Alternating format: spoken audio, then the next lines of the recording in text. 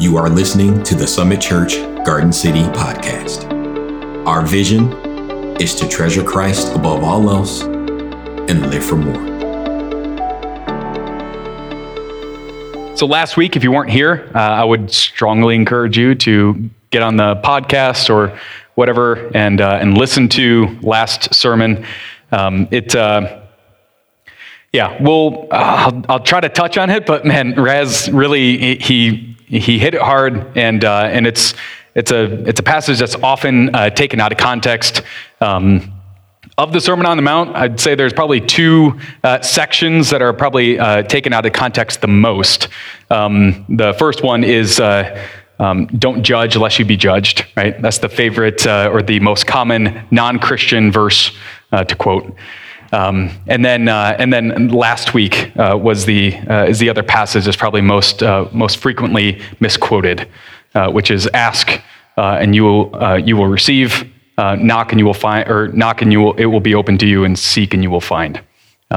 This passage is often used, and Raz kind of made this explicit in the prosperity gospel.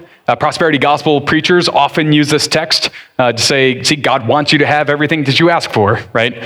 But that's absolutely not what Christ is talking about. And Raz made that very explicit. If you weren't here, Luke 11 makes that very, very clear. It's a parallel passage. Jesus says the same exact thing, but he says, ask and the Holy Spirit will be given to you, right? That's the main point of that. So, the reason why I'm talking about that, and I do want to make at least that clear, is because that feeds into today's passage, which is Matthew 7, 12 through 13. And so it just flows straight from this whole idea of asking and receiving. And then Christ kind of extends the analogy because he ends with knock and it will be opened to you. And he extends that analogy to a narrow gate, and that's where we pick up today. So I'm going to just read the passage, and then we'll get into the points, and then we'll pray. So Matthew 7, 12 through 23. Jesus says, in everything, therefore, treat people the same way you want them to treat you. For this is the law and the prophets. Enter through the narrow gate, for the gate is wide, and the way is broad that leads to destruction. And there are many who will enter through it. For the gate is narrow, and the way is constricted that leads to life. And those are few who find it. Beware the false prophets who come to you in sheep's clothing, but inwardly are ravenous wolves. You will know them by their fruits. Grapes are not gathered from thorn bushes, nor figs from bad fruit, nor can bad trees bear good fruit. Every tree that does not bear good fruit is cut down and thrown into the fire. So then you will know them by their fruits. Not everyone who says to me, Lord, Lord, will enter into the kingdom of heaven, but the one who does the will of my Father who is in heaven will enter. Many will say to me on that day, Lord, Lord, did we not prophesy in your name, and in your name cast out demons, and in your name perform many miracles? And then I will declare to them, I never knew you. Leave me, you who practice lawlessness. The 3 points that we are going to be discussing today is that Christ is warning his disciples. Christ warns his disciples to be careful of the path that we choose, the influences in our lives, and our relationship with God. Let's pray. Father, we come to you today seeking wisdom and guidance in our lives. We desperately want to understand the words of our Lord. However, in our fallen state, we can't hope to understand the depths of what he's communicating to our broken lives. I ask that you please work in us through your Holy Spirit, that you reveal to us the words of Christ in powerful ways that transform us and sanctify us and shape us into the image of Christ. And I ask that you just move in your church and speak to your people through this message and through your word. And we love you, and I just thank you for everything that you've given to us. But most importantly, I thank you for sending your Son, offering us salvation, and offering us life more abundant. And we love you. Amen. So the first point that we are going to be talking about is that Christ warns his disciples to be careful of the paths that we choose. And like I said, the passage just previous to this, Jesus was just talking about knocking and it will be opened to you. And then he gets into this idea of enter through the narrow gate. So you see he's extending the analogy here. What would you be knocking on? Christ doesn't say. He says just knock and the door will be opened. And so it would be some kind of door or almost like a gate, right?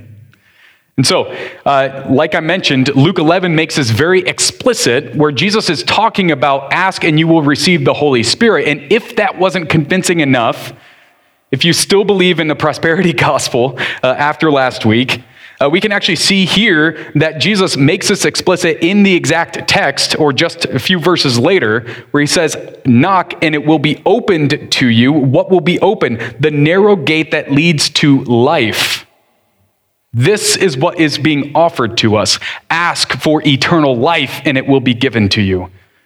Knock on the gate that leads to life and it will be opened to us. So this context is very important. So let's just read that section or the beginning of this passage one more time. Jesus says, enter through the narrow gate, for the gate is wide and the way is broad that leads to destruction. And there are many who will enter through it. For the gate is narrow and the way is constricted that leads to life. And there are few who find it. Now, a little bit of historical context. Most cities, or kind of at least fortified cities within the first century, they had multiple gates or multiple entrances to a city.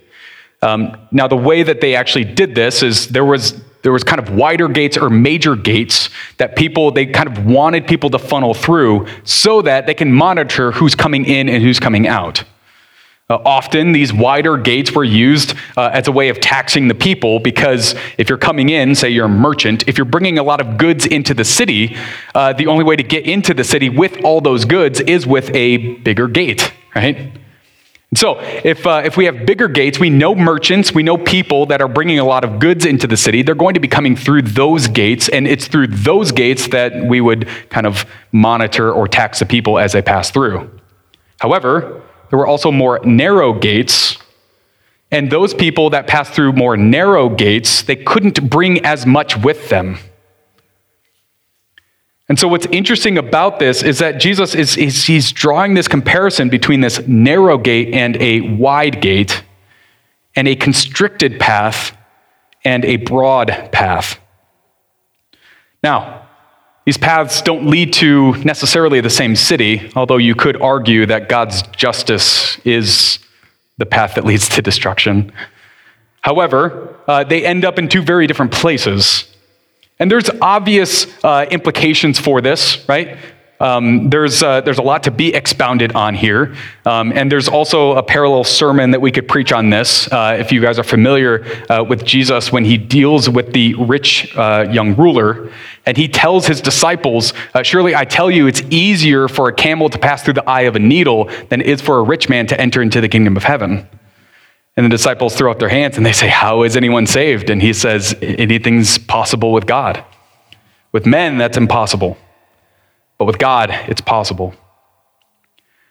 Jesus is talking about the same concepts here, where it's a narrow gate is what leads to life. But how do you pass through a narrow gate? You would have to reject the things that you hold so closely to. It's almost as if you would have to leave the world behind you in order to pass through this narrow gate. However, more narrow or wide gates, those people, they bring everything with them. These people that come to God, or they come to, with hopes of salvation, they come to their gate with this broad path, bringing everything that they have, holding dear to everything that they've built or that they possess. And they come to God thinking that accomplishes something.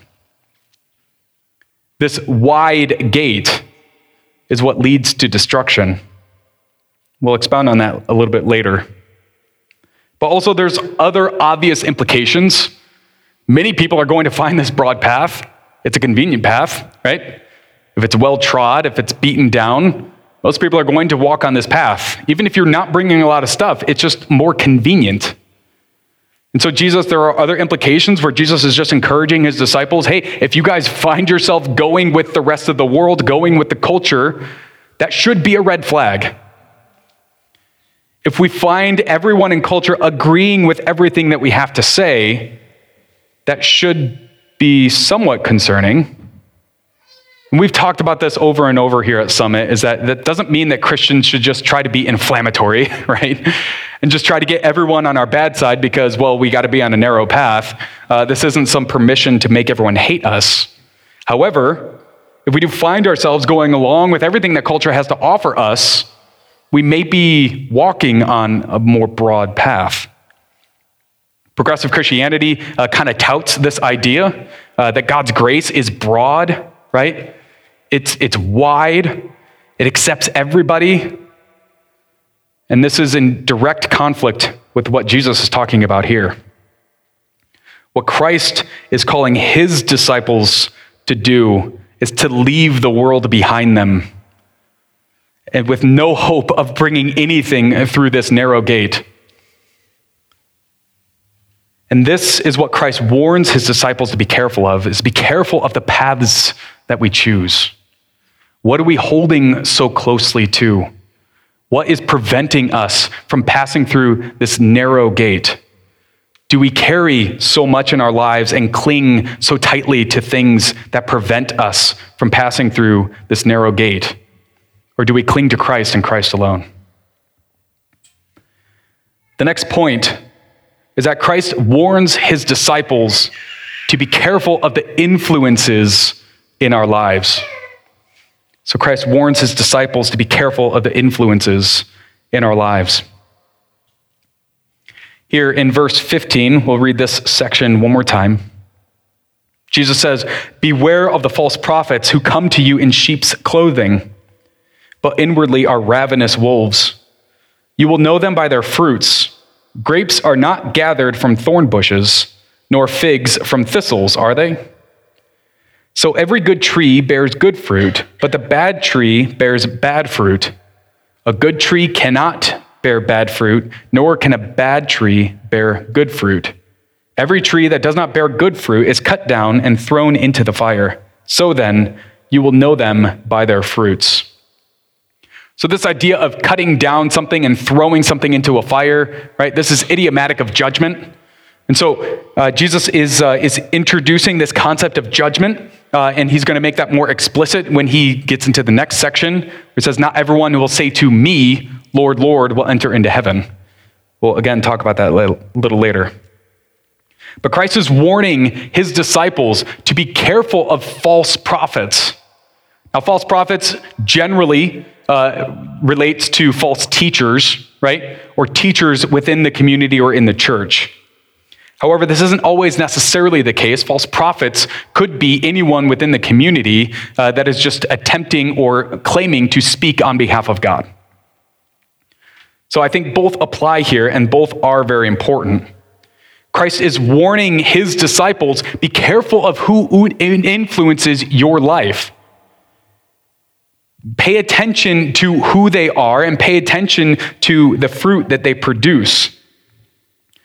And he uses a bit of a ridiculous example of a wolf in sheep's clothing. Obviously, this isn't a common occurrence in nature, right? But he does kind of scale the examples to something that's so overt that should be obvious to most people. A wolf in sheep's clothing, it should be somewhat easy to spot, right? If you're paying at least a little bit of attention. But then his next examples get a little bit more, I guess, harder to discern.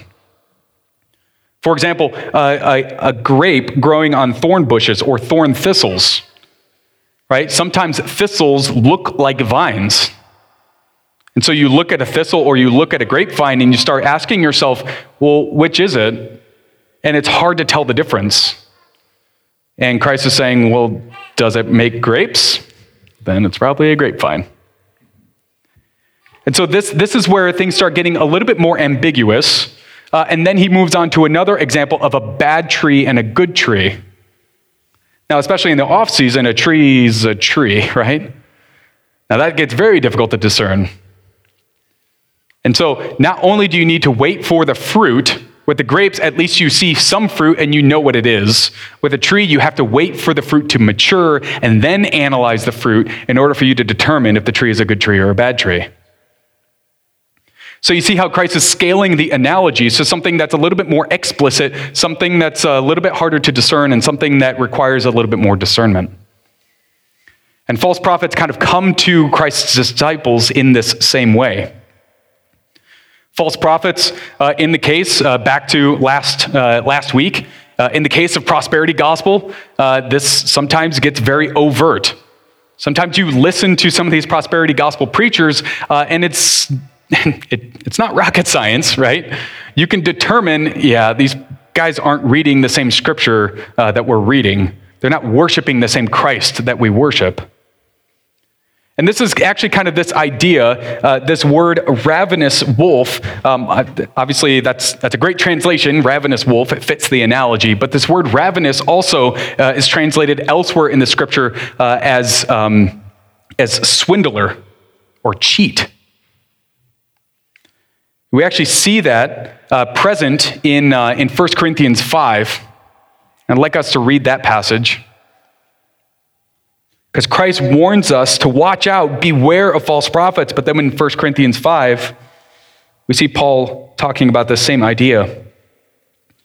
He says, I wrote to you in my letter not to associate with sexually immoral people. I did not at all mean with sexually immoral people of this world, or with greedy and swindlers, or ravenous, or with idolaters, or then you would have to leave the world.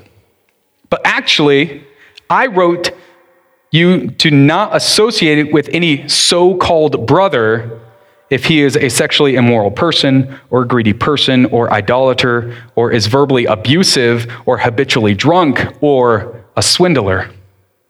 Not to even eat with such a person.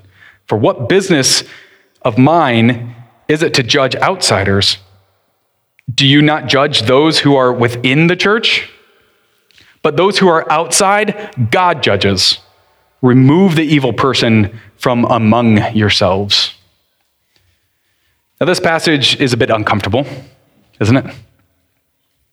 We read this passage, and there is a direct implication that it is the responsibility of the church to actually remove these immoral people from within the community. But the church is supposed to be inclusive, right? I mean, that is kind of the idea of the church, is if you're broken, like, get in here, right? Find Christ. And yet in 1 Corinthians, we find that Paul makes it very explicit that if there's a sexually immoral person, a greedy person, an idolater, verbally abusive, habitually drunk, or a swindler, or ravenous, that those people should be dismissed or removed from among yourselves. This is a biblical imperative, and this is something that I think the American church has generally tried to shy away from. It's this idea of church discipline. It is necessary, and even Christ tells us to beware of these false prophets. Now, Christ makes it clear that the good or the bad tree is to be cut down and thrown into the fire. Now, that's not our responsibility, right? Again, this is an idiom of judgment. So we do know that in the end, God will be the one that judges these people. And there's also parallel passages or parables that talk about this. Jesus gives a parable of a landowner, and his rival sows weeds in the field. And so the wheat and the tares grow up together. And then the people who work the field, they say, well, should we tear up the tares? Should we rip out the weeds? And the owner says, no. Because if you do that, you're going to rip up the wheat with it. So instead, we wait for harvest, and then everything will be cut down. once we have determined what's wheat and what's tares, the tares will be burned. So this is important, where we need to recognize that, just like Paul said, don't judge the outside world. That's not your job. Instead, our responsibility belongs with the community. And as a community, particularly the leaders within the community, it is their responsibility to protect the sheep and to be a good under-shepherd in feeding and protecting God's church. Now again, this does get a little complicated, because how is it that some of these false prophets are a little bit more difficult to identify? So he says, pay attention to their fruit. So what are they producing? And again, if you have a wolf in your flock, right, what's it producing? Well, I don't ever have to shear that sheep because it's not producing wool. Might be a red flag, right? Or that sheep doesn't ever produce lambs, it produces cubs. That's a problem. That thorn bush or thistle, that doesn't ever produce any grapes. It's probably not a grapevine. Or that tree, it seems to only produce bad fruit. And that may be an indication. And so what Christ is calling his disciples to pay attention to is beware of these false prophets, because they are ravenous. They are swindlers. They seek to consume the congregation. They seek to consume the church. Now again, this gets more explicit with, say, prosperity gospel, right? God wants to bless you with all this money, and so you have to demonstrate your faith. And what's the best way to demonstrate your faith? By giving me your money, right? It's pretty easy to see, like a ravenous wolf that's wearing sheep clothes. Might be a little bit more easier to see. But what about thistles growing with grapevines? That might be a little bit more difficult to see, but it's still robbing the nutrients from that vine, isn't it? It's still it's consuming something. Or even the bad tree, it's distracting others from the good tree. Sometimes these false prophets could just be simply desiring to distract the church or make the church less effective at producing its own fruit, like a thistle and the grapevine. So identifying these false prophets, sometimes it's going to be more easily recognized, but sometimes it's going to be not so easily recognized. And sometimes these false prophets might only desire your attention and your affections, and that's it. And that can seem subtle, and that can seem easy to give into. But Christ is warning his disciples, be careful of the influences in our lives. And the last point is that Christ warns his disciples to be careful of our relationship with our God. And this leads us to arguably the most terrifying passage in the scripture. So let's read this one more time. Jesus says, "Not everyone who says to me, 'Lord, Lord,' will enter the kingdom of heaven, but the one who does the will of my Father who is in heaven will enter. Many will say to me on that day, 'Lord, Lord, did we not prophesy in your name, and in your name cast out demons, and in your name perform many miracles?' And then I will declare to them, 'I never knew you. Leave me, you who practice lawlessness.'" Now, a couple of asides before we dig into the obvious terrifying nature of this. Just a couple notes for you. I've heard this passage used quite a bit to argue that this is evidence that Christians can lose their salvation, right? These individuals, they shout out, "Lord, Lord." They claim Jesus as Lord. They even did good works for God, but now they don't get to enter into the kingdom, and that's indicative of them losing their faith or losing their salvation. So we are not going to get into that debate, the whole eternal security. My only point, or my aside, what I would like to make clear to you, is that if you want to argue that point, you just can't use this passage. This passage does not teach this in any way. And it makes it very clear in just their conversation with the Lord. It says that they say, or not everyone who says, present tense, to me, "Lord, Lord." This isn't a past event. This is an ongoing and present event. And they say, "Lord, Lord." They call him Lord. Even on the day of judgment, they still are calling him Lord. This isn't something that they lost and now they're just like, they just remember magically. These are not individuals that were saved, but that didn't enter the kingdom. These are people that Jesus even says, I never knew you. And this is kind of the final point with that, is that Jesus never had a relationship with these individuals, at least a relationship that's indicative of his disciples. So if you want to argue that Christians can lose their salvation, you just certainly cannot use this passage.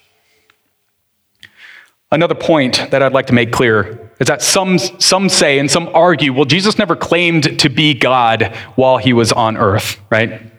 That came later. Paul and the New Testament writers, they kind of deified Christ after his death. Jesus seems to disagree here. Jesus seems to think that he's the one that's actually differentiating the people that actually get into the kingdom and the people that stay out of the kingdom. Now, if you know anything about the day of the Lord in the Old Testament, this was a responsibility of Yahweh himself. And Yahweh was the one that actually metes out justice on the day of the Lord. And yet Jesus seems to think here that the people that are pleading their case, they're pleading it to him. And then Jesus is the one that's making the decision, no, I never knew you. And Jesus even gives some stipulations. It's like he's making up the rules. It's almost like he's God or something. He's the one that actually says, it's the people who do the will of my Father, those are the ones who enter. And another stipulation that he seems to make clear is that they must have a relationship with him, or rather that he knows them. And so the people that don't enter are the ones who don't do the will of the Father and the ones who don't have a relationship with him. Now again, just want to make this point clear. Who is it? The only ones that can enter into the kingdom are the ones who do the will of the Father. And throughout the entirety of the Sermon on the Mount, Jesus has been giving us these stipulations. This is what it looks like to follow the will of my Father. And who of us could follow these rules? These rules are far more restrictive than what the Old Testament even tried to argue. The whole point of the Sermon on the Mount up until this point has been, you can't do this. And it would be odd for us to take this passage as suddenly some kind of indicative that we can now get into the kingdom of heaven. Let me make this clear. The one who does the will of the Father is Jesus Christ. The way that we enter into the kingdom of God is through Jesus Christ. So now let's get into the uncomfortable parts of this. These individuals, they claim Lord, Lord. They profess with their mouth, and they even do some pretty incredible things. They prophesy in the name of Christ. Now, Jesus just told us that false prophets come, so that shouldn't surprise us. False Christians claiming to be prophets. That's not shocking. And then he says that they will also say that they cast out demons in his name. That's a little bit more restrictive. We do see that. We see the sons of Sceva in the book of Acts. They try to cast out a demon in Jesus' name, and the demon just beats them up because of it. They tried though, right? We do know that this is an attempt. We also see in Mark 9, we see some people casting out demons in Jesus' name, and John doesn't like that because he's like, well, they don't follow us. And Jesus is like, who cares about you, right? They're doing it in my name. So we do know that other people, they do cast out demons in Jesus' name. Now in Mark 9's situation, it's not clear whether they were doing it for the kingdom of Christ or if they were doing it for selfish gains. None of that is clear in Mark 9. However, what is clear is that this does seem to be some kind of practice, casting out demons, but that's a lot more restrictive. What creates some problems is they actually claim that they performed many miracles in Jesus' name. Now that seems far more restrictive. Now there's some debate on this, right? Are these miracles being kind of empowered by demonic forces? Did they somehow have access to the Holy Spirit even though they were not saved themselves? I think that's a distraction from this conversation or from this passage. This word miracles can also just be translated, and maybe in some of your translations that actually says this. It says powerful works. And I think that that also captures this idea, is that these individuals, they claim to do great works in the name of Christ. Amazing things. And they all do it in the name of Christ. And they're professing with their mouth that Jesus is Lord. But then Jesus says, I never knew you. And the reason why this is particularly difficult is Jesus just told us about false prophets. Beware of the false prophets, because they look like brothers and sisters in Christ. And so we should look at their fruits, right? What do they do? What do they produce? These guys are casting out demons. When's the last time you cast out a demon? This is what makes this passage so terrifying. It's because these individuals are fully convinced that they're entering the kingdom of God. And if these people profess with their mouth that Jesus is Lord, and they're doing good works, seemingly producing good fruit, and they're fully convinced that they're getting into heaven, how do I know that that's not me? How do I know that I'm not the one that's calling Jesus my Lord, and I'm doing everything I can to live a life that's worthy of his call? And I have full faith that Christ is going to save me in the end. How do I know that that's not me? You can't debate their authenticity. They fully believed this. This is what makes this passage particularly torturous. It's because it really calls into question the salvation of us all, doesn't it? And this is what Christ is warning his disciples. Christ is warning his disciples to be careful of our relationship with God. Now, this passage flies in the face of what is often called easy believism. If you're not sure what that is, most people that preach easy believism, they go to Romans 10:9, and I'd like for us to read that passage. Romans 10:9, Paul says, if you confess with your mouth that Jesus is Lord, and believe in your heart that God raised him from the dead, you will be saved. Not you might be saved, or just roll the dice and hope Jesus doesn't cast you out at the end. You will be saved. And so often this passage is used to say, just confess with your mouth. And I've heard this before, and I struggled with this as a kid, and maybe I just wasn't paying close enough attention, right? To be fair, I had ADHD pretty bad as a kid, so it may have just been my fault. But this idea that you just need to say a magic prayer, almost like an incantation, and try to get salvation to kick off. And every Wednesday and Sunday, I would confess Christ and try to get saved. And then throughout the rest of the week, feel like I wasn't saved, and I'd just try again next week and hope that this week maybe it would kick off, right? This easy believism that you just need to say the magic word. You just need to pray this sinner's prayer, and then you get your hell insurance. I think Jesus disagrees with this, right? He says, no, these people call me Lord. And in fact, they even act on it. And it still wasn't enough for them. And so what is Paul talking about in Romans 10? Confess with your mouth, Jesus is Lord, and believe in your heart that Jesus is raised from the dead, you will be saved. And I think that's a critical component. It's that second half of the verse. Believe in your heart that Jesus is raised from the dead. Now, why would that be this differentiating part? And how do we know that the people in Matthew 7 don't believe? Well, the fact is we don't really know that. Jesus didn't tell us their heart posture. We don't get that information in Matthew 7. What we do know is in Matthew 7, we do hear their intentions or their motivations. And so if you paid attention, it says, many will say to me on that day, Lord, Lord, did we not prophesy in your name? Did we not cast out demons? Did we not perform many miracles? You see, the motivation behind these individuals in Matthew 7 is that they are the ones that are acting out these works. Their motivation is that they are working their way into heaven. I deserve the kingdom. I'll prove it to you, Jesus. I did all these works. I cast out demons. I prophesied. I did miracles in your name. That's proof. And I think that's the issue here. And that's why Christ said, I never knew you. And I think that's what's reflected in Romans 10.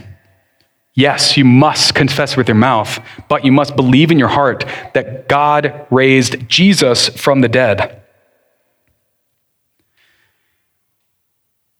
Now, the reason why we know this to be true, if we look at John 9, and I told you there was two stipulations. One stipulation is you must have a relationship with Christ. He must know you. And the will of the Father, the only people that enter into heaven is the will of the Father. But I already told you the only one who does the will of the Father perfectly is Christ. So what we find in John 9, I believe, clarifies this issue. John 9, this is Jesus speaking. And he says, and this is the will of him who sent me, that of everything that he has given me, I will lose nothing, but will raise it up on the last day. For this is the will of my Father, that everyone who sees the Son and believes in him will have eternal life, and I myself will raise him up on the last day. What Paul is talking about in Romans 10 is that if you do not believe that Christ is raised from the dead, you cannot believe in your own resurrection. If you do not believe that Jesus was raised from the dead, how could you ever hope to be raised yourself in Christ? What is required for salvation is that, yes, you confess with your mouth that Jesus is Lord, just like in Matthew 7. However, the other stipulation is that you must believe that Christ is raised from the dead. Why? Because if he's not raised from the dead, he can't raise me from the dead. And this is the most critical component, and this is the will of the Father. Jesus even says it in John 9. This is the will of the Father. The will of the Father is that I lose nothing.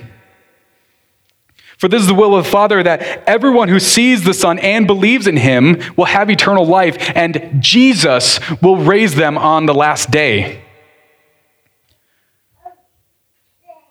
The reason why these disciples, or so-called brothers in Matthew 7, why they were cast out, why Jesus didn't have this relationship with them, is because they were coming to Christ with their works.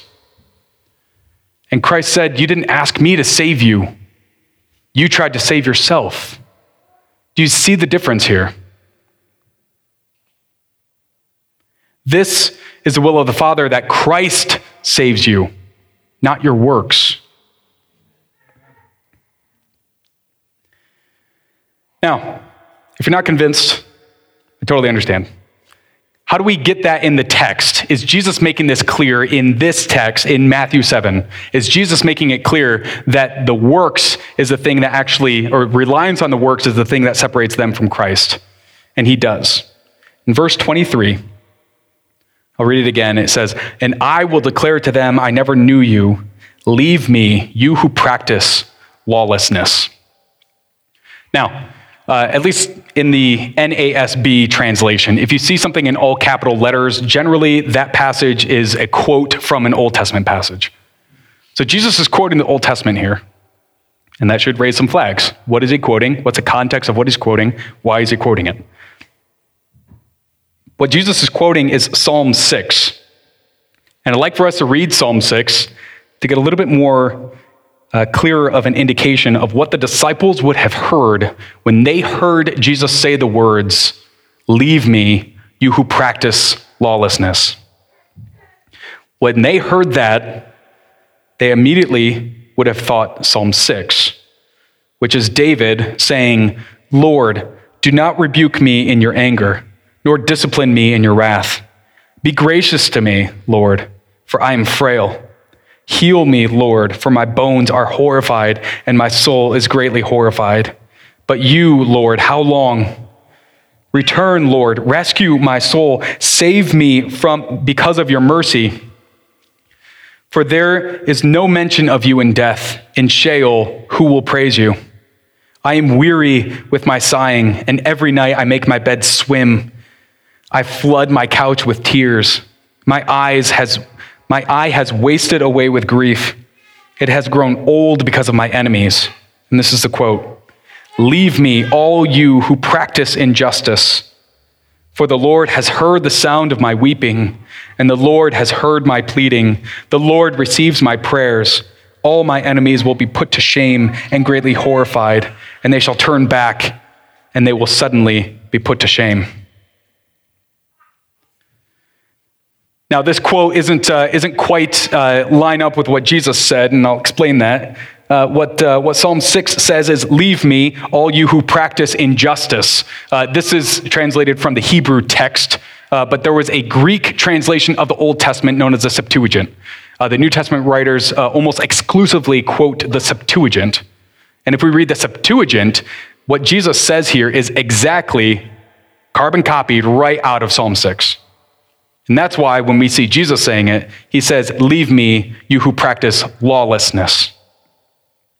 Now, how would Psalm 6 indicate that the thing that separates these disciples in Matthew 7, how would that passage prove to us that the thing that separates them is a reliance on works and not on Christ?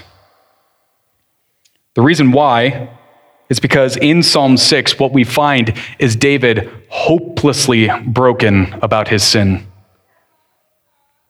Again, what we see David doing is he's crying out to God, "Do not rebuke me in your anger. Don't discipline me in your wrath. Be gracious to me." Why? Because I'm frail. I can't handle it. He goes on and begs the Lord, "Heal me. My bones are horrified." He says, "Rescue my soul. Save me because of your mercy." You see the posture of David here. He's weeping. Why? Because he's broken. He can't save himself. David recognizes that everything he has to offer to God, everything that he brings to the table is worthless. His only hope is that the Lord come to him and save him. This is the only hope in David's mind. And then David ends this thought with, "Leave me those who practice lawlessness." David recognizes, "I have no communion with you. Those who practice lawlessness, I have nothing to do with you. My posture is brokenness and depravity. And those who practice injustice or practice lawlessness, they have no communion with me. And they have no communion with God." Now, who are these ones who practice lawlessness? Christ expands this, he explains this, and that's why he puts it into this text. The ones who practice lawlessness are the ones who rely on their works. And he contrasts those who rely on their works with David. That's why he quotes David here. What's the difference between these people who are calling out, "Lord, Lord, I did all these works," and the difference between those people and David? The difference is these people are standing up. They're pleading their case to Christ. They're giving him evidence that we deserve this. We earned the kingdom. And what's David doing? His bed is floating away in his tears. He's totally bereaved and broken. He's sobbing. His eyes are worn out. David recognizes that he cannot save himself. And that's what Christ is warning his disciples to be careful of. Christ warns his disciples to be careful of our relationship with God, our posture before God. This passage is absolutely terrifying. It's terrifying if we think that we can do anything to earn our salvation. However, this passage is deeply comforting for everyone who's on their knees next to David, begging God, "Please save me. I can't do this. I can't save myself. I can't take your anger. I can't take your wrath. I'm too frail. I'm too broken. I need your grace. I need you to show me your mercy. I have no hope otherwise." These are the people that Christ knows. And those who come to Christ with works, even mighty works, like miracles, that does nothing for Christ. because I never knew you. Just like John 9 says, the will of the Father is that Christ raises you up on the last day. If we've never relied on Christ to be raised up, why would we expect to get into his kingdom? It's Christ that raises us. It's not us. It's Christ that saves us. It's not our good works. And I think this clarifies the very uncomfortable nature of what Christ just said. Beware of the ravenous wolves. Right? Look at their fruit. What are they producing? And we all naturally say, well, do they produce good fruits? Are they doing good works? And Christ says, nah. That's not important to me. What's important to me is that their reliance on me, their recognition of depravity, their recognition that I'm the one that saves them. That's the fruit.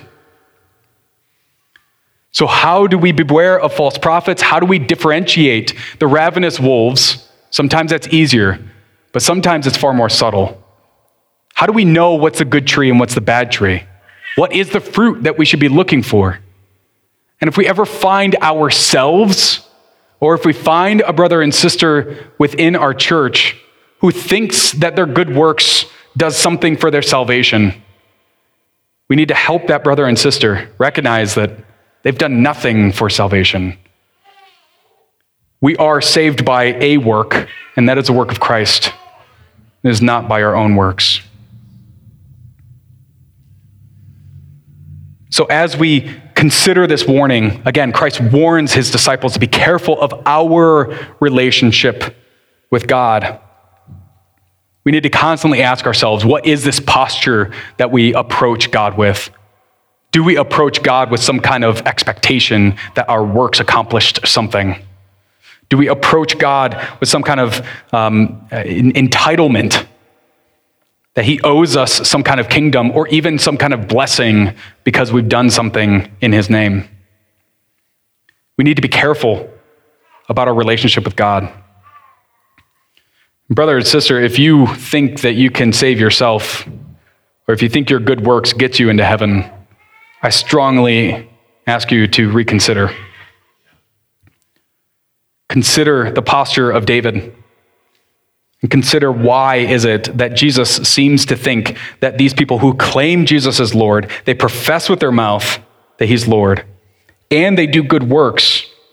Why is it that he is contrasting them with David, who finds himself on his knees, weeping and begging God for mercy? So as we go throughout our week, I want us to keep this in mind and remember that Christ is giving his disciples warnings. He's giving you warnings.